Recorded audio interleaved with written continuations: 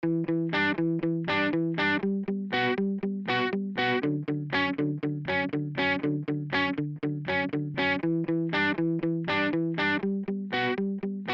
and welcome to the 15th episode of Coronavirus the Truth, a podcast that focuses on the facts surrounding COVID-19. I'm Jeremy Corr, host of the popular New Books in Medicine podcast and CEO of Executive Podcast Solutions. With me is Dr. Robert Pearl. For 18 years, Robert led the Permanente Medical Group, the nation's largest physician group. He's a healthcare contributor at Forbes.com, a best-selling author, and a professor at both the Stanford University School of Medicine and Business. Together, we also host the hit Fixing Healthcare podcast. You can find this episode along with helpful fact-based information on our website, fixinghealthcarepodcast.com. Robbie, each week we begin this show with the most recent and relevant facts concerning the COVID-19 pandemic and its impact on American life. What should our listeners know about the week that was? Jeremy, this has not been a great week for our nation relative to the coronavirus. Now, don't get me wrong. It wasn't the virus's fault.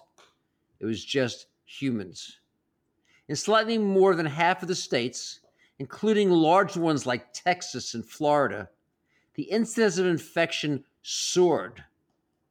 In most, elected officials had removed restrictions and allowed large numbers of people to gather in confined locations without masks. The results were predictable. This wasn't a second wave or anything unexpected. It was the inevitable fallout for pretending a contagion like this, with an R0 of close to 3, was gone.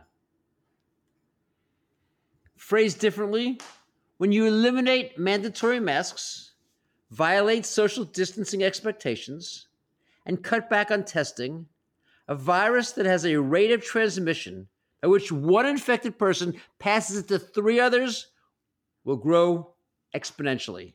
Nothing about this coronavirus is any different now than in February, March, April, or May. What's equally predictable going forward is that hospitalizations will rise in these geographies. And a few weeks later, the number of deaths will increase significantly. No one should be in the least bit surprised when it happens.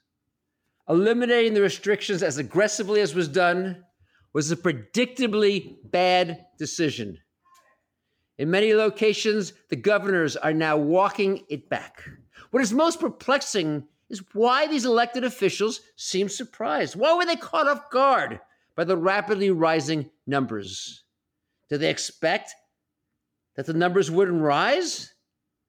Who were their experts? Was the magnitude just more than they expected? Why was the data so faulty? Was it politics or unconstrained denial? Or did they anticipate the reality but couldn't live with the consequences once it happened? I don't know, but I hope they figure it out to avoid repeating the same mistakes in the future. I predict that in some locations, we will be right back to where we were in March, with inadequate critical care capacity and a shortage of ventilators come July. On the other hand, there was some positive news this week. Data released last week indicate that over 20 million Americans have been infected with the coronavirus and have recovered. That translates into a mortality rate dramatically lower than the numbers previously published. Of course, before getting too excited, it also means that if our only solution as a nation to the current pandemic is herd immunity, then we are a little more than 10% of the way to achieving it across the United States. I'd warn listeners to be careful when it comes to statistics about the coronavirus. When headlines describe rapidly increasing number of cases, you can't tell if that really means that more people are getting infected now than a month ago, or that we're just testing a lot more individuals and finding more people who are less symptomatic or even asymptomatic. The most recent data from the CDC says that about 10 times more Americans have been infected than the current numbers show. Assuming that's the case, doubling the number of tests could falsely indicate that the virus was spreading twice as fast when nothing had actually changed. And of course, diminished testing would be equally inaccurate, leading to the opposite conclusion. With that caution, here are the recent numbers for listeners. Positive tests in Arizona are up 77%. In Texas, 70%, and in Florida, 66%. If those numbers represent anywhere near the number of additional infected individuals, we will see a prolonged period of heightened disease as each of them passes the virus to 3 other people. Jeremy, the state that's most surprising to me is California. Unlike the other states, its reopening plan has been measured, and yet cases have risen by 47%. What that warns us is the extent to which social distancing fatigue now permeates our nation. Pictures of the beaches of Southern California and the bars and parts of both urban and rural areas of California show complete elimination of social distancing. Last night, in response, Governor Newsom closed the bars in 7 counties, including Los Angeles. 1 step forward and 2 back. Finally, Jeremy, I know you're a big sports fan. It's not clear what's going to happen next. Major League Baseball reached agreement on a 60-game schedule to start the end of July, and the NBA will resume basketball games around the same time. Large events were canceled or postponed. The New York City Marathon was canceled. The Kentucky Derby postponed. Nick Watney, the golfer, tested positive for COVID-19, and he had to withdraw from the most recent PGA tournament. The Toronto Blue Jays and Philadelphia Phillies shut their training camps due to outbreaks, and Clemson reported that 23 football players had tested positive for the coronavirus.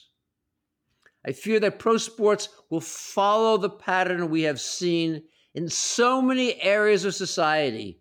1 step forward and then 1 back. The owners, the athletic directors, and the pro sports unions need to understand that if the practices are held and the games are begun, players will become infected, and a couple of them may become critically ill or even die.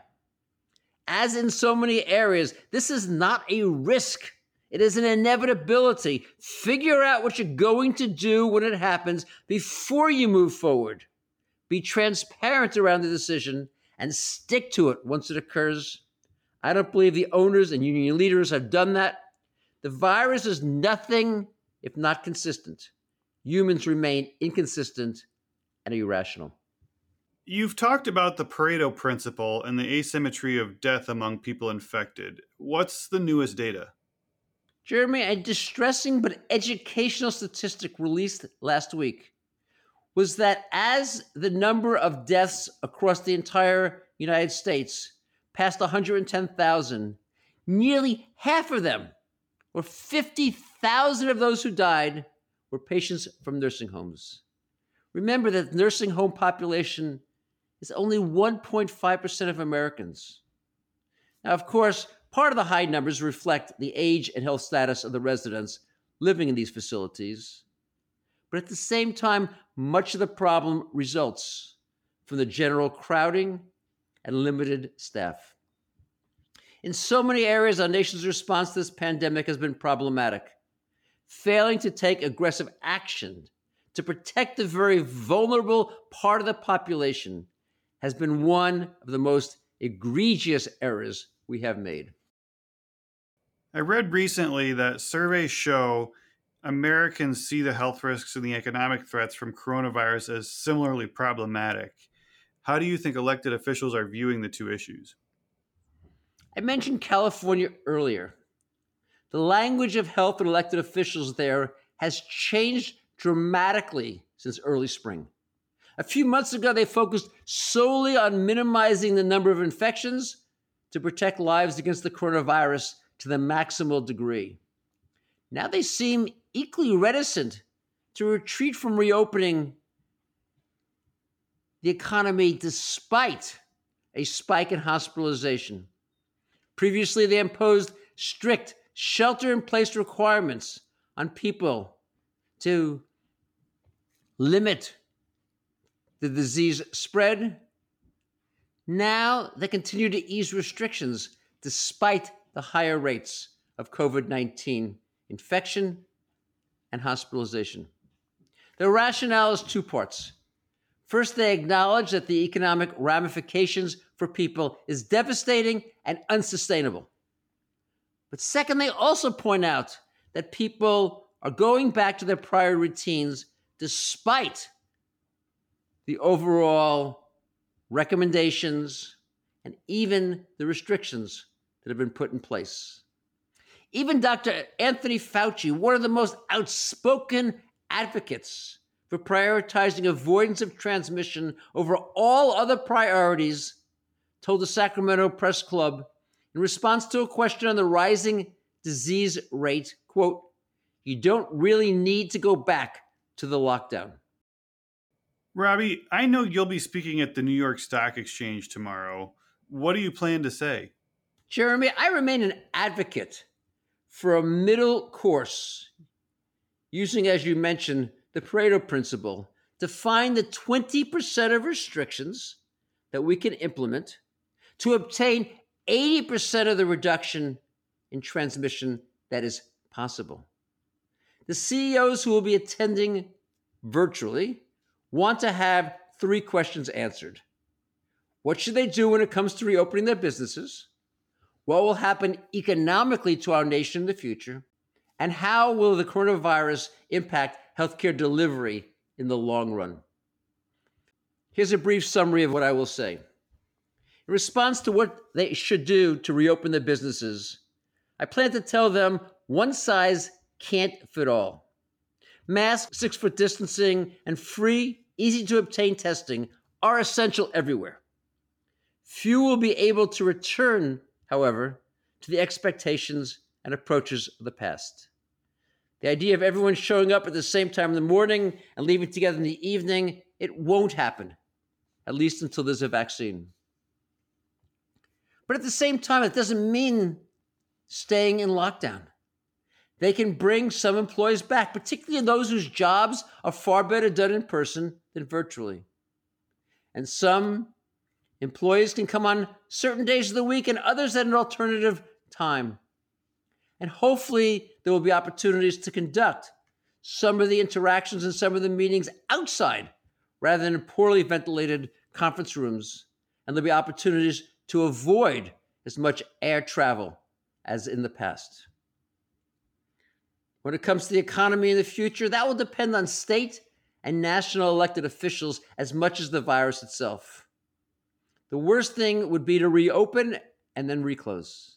Neither process is as simple as throwing a switch. There are large costs involved in opening and even greater costs, to say nothing about the loss of trust that comes from closing. People need clear communication, education on how best to protect themselves and their families, and a comprehensive plan that addresses their healthcare concerns. I'm pessimistic this pandemic will be over for at least a year. But that doesn't mean we can't achieve relative normalcy through reasoned and scientific approaches. When it comes to healthcare in the long run, I'm optimistic that at the end of the tunnel, healthcare will have advanced to the benefit of patients and the health of our nation. I come to that conclusion because I just don't think that our country will tolerate the cost increases of the past. The federal government will have borrowed close to $8 trillion, and they'll need to find ways to cut expenditures. Healthcare will be a prime target. States will need to balance their budget in the face of declining tax revenue, and cutting healthcare costs will be high on their list. The small business owners, the ones who have not been forced to close completely, they will have depleted their savings, and given the choice of expanding medical coverage or declaring bankruptcy, they will look to lower how much they pay for healthcare premiums. And individuals who lost their jobs and now face reduced incomes will rebel against ever higher out-of-pocket costs. When I put the pieces together, I predict we will move in one of two directions. We could, as a nation, devolve into an ever more two-tier system than we have today, cutbacks in coverage would leave many waiting for care and unable to pay for the medication and treatments they need, while those who can purchase supplemental coverage would move to the front of the line. This is the situation in many third world countries with poorly funded public insurance. Alternatively, healthcare could quickly move from fee-for-service reimbursement to one that is prepaid and capitated. Doing so would eliminate incentives to recommend medical care that's been proven to provide little benefit, and it would encourage prevention and avoidance of complications from chronic disease. In addition, it would lead to the formation of a huge number of additional integrated multi-specialty medical groups aligned with hospitals as a means to reduce cost in order to respond to the decreased revenue and higher financial risk that providers will be expected to take. These newly formed entities could implement approaches that were operationally more efficient and effective and embrace technology to drive down costs. Telemedicine would replace 30 to 40% of what we currently do in doctors' offices. And a combination of evidence-based practices and artificial intelligence would raise quality while making care affordable for both purchasers and patients.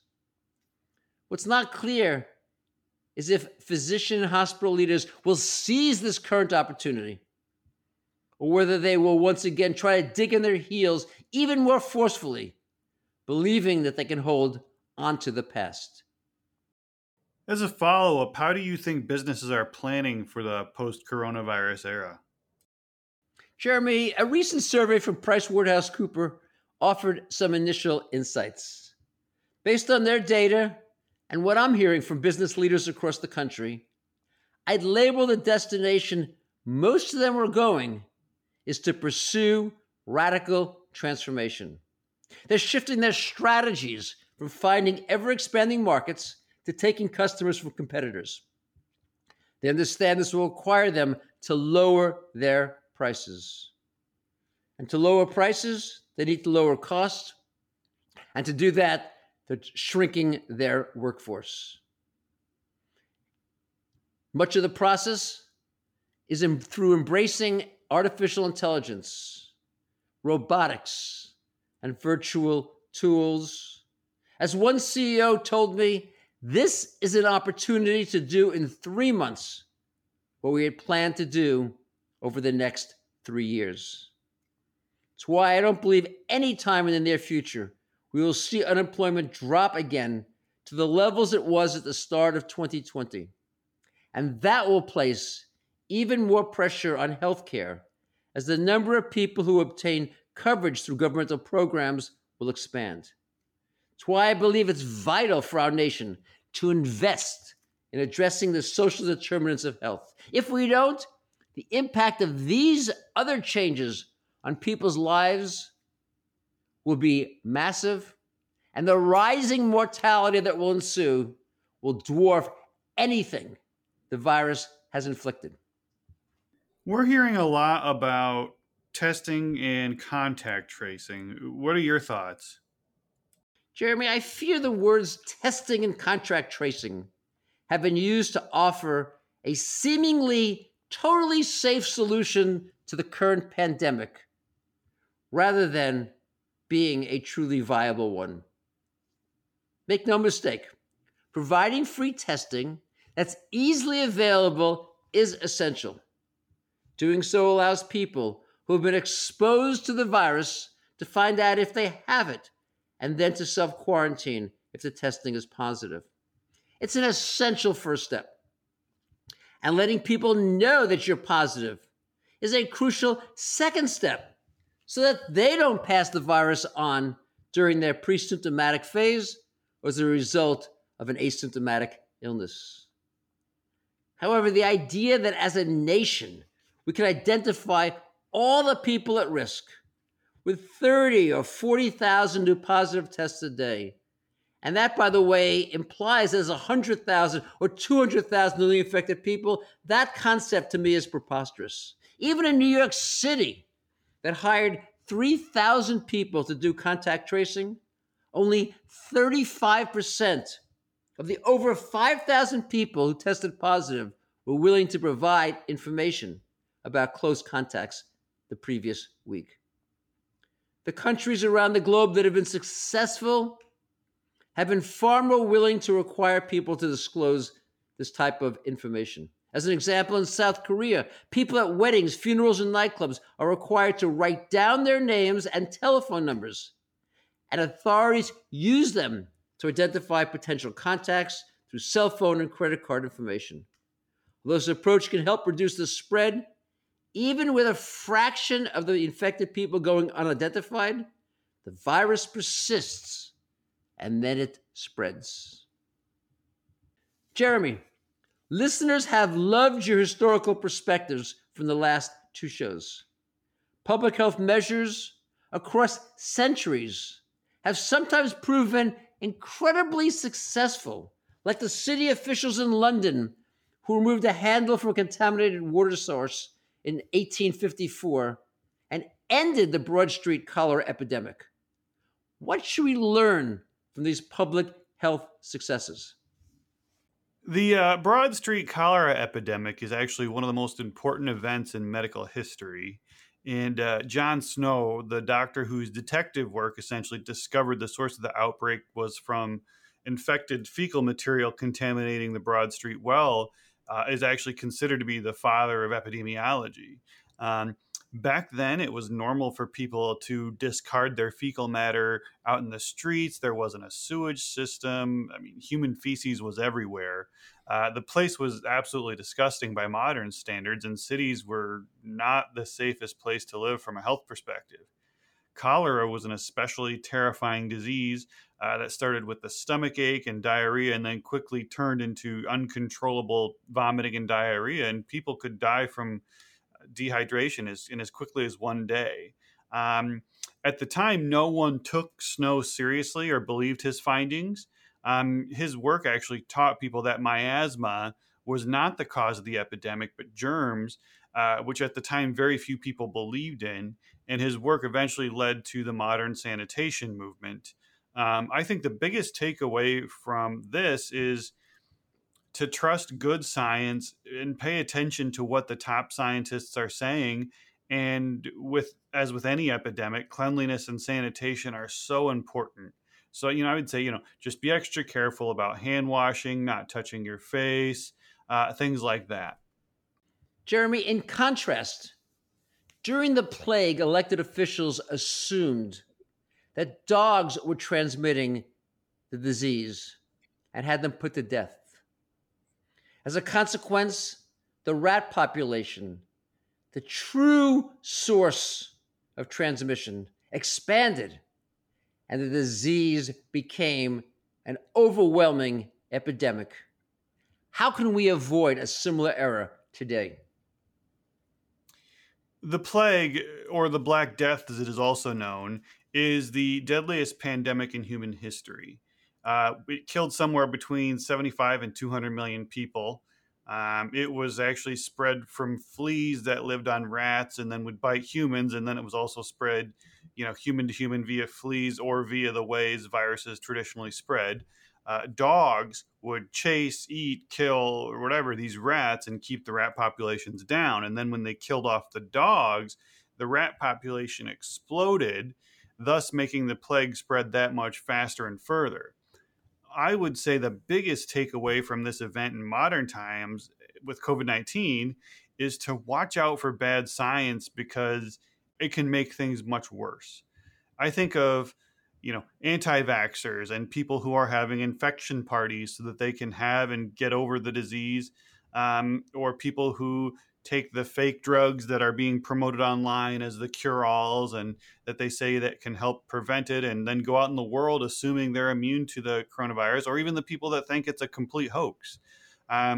We know a lot more about coronavirus than we used to, but we still have to be on the lookout for bad science or bad advice.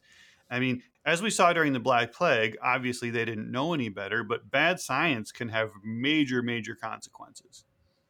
It feels like we're at a tipping point when it comes to the coronavirus, Robbie. what do you see happening next? Jeremy, I concur that we are at a transition point, but I would focus on our nation, our elected officials, and the people, not the virus. The coronavirus will be with us for a long time. It is eerily constant. Humans are the ones who are unpredictable. We need to decide how we want to respond to the current threats, including the ones that are medical, economic, and social.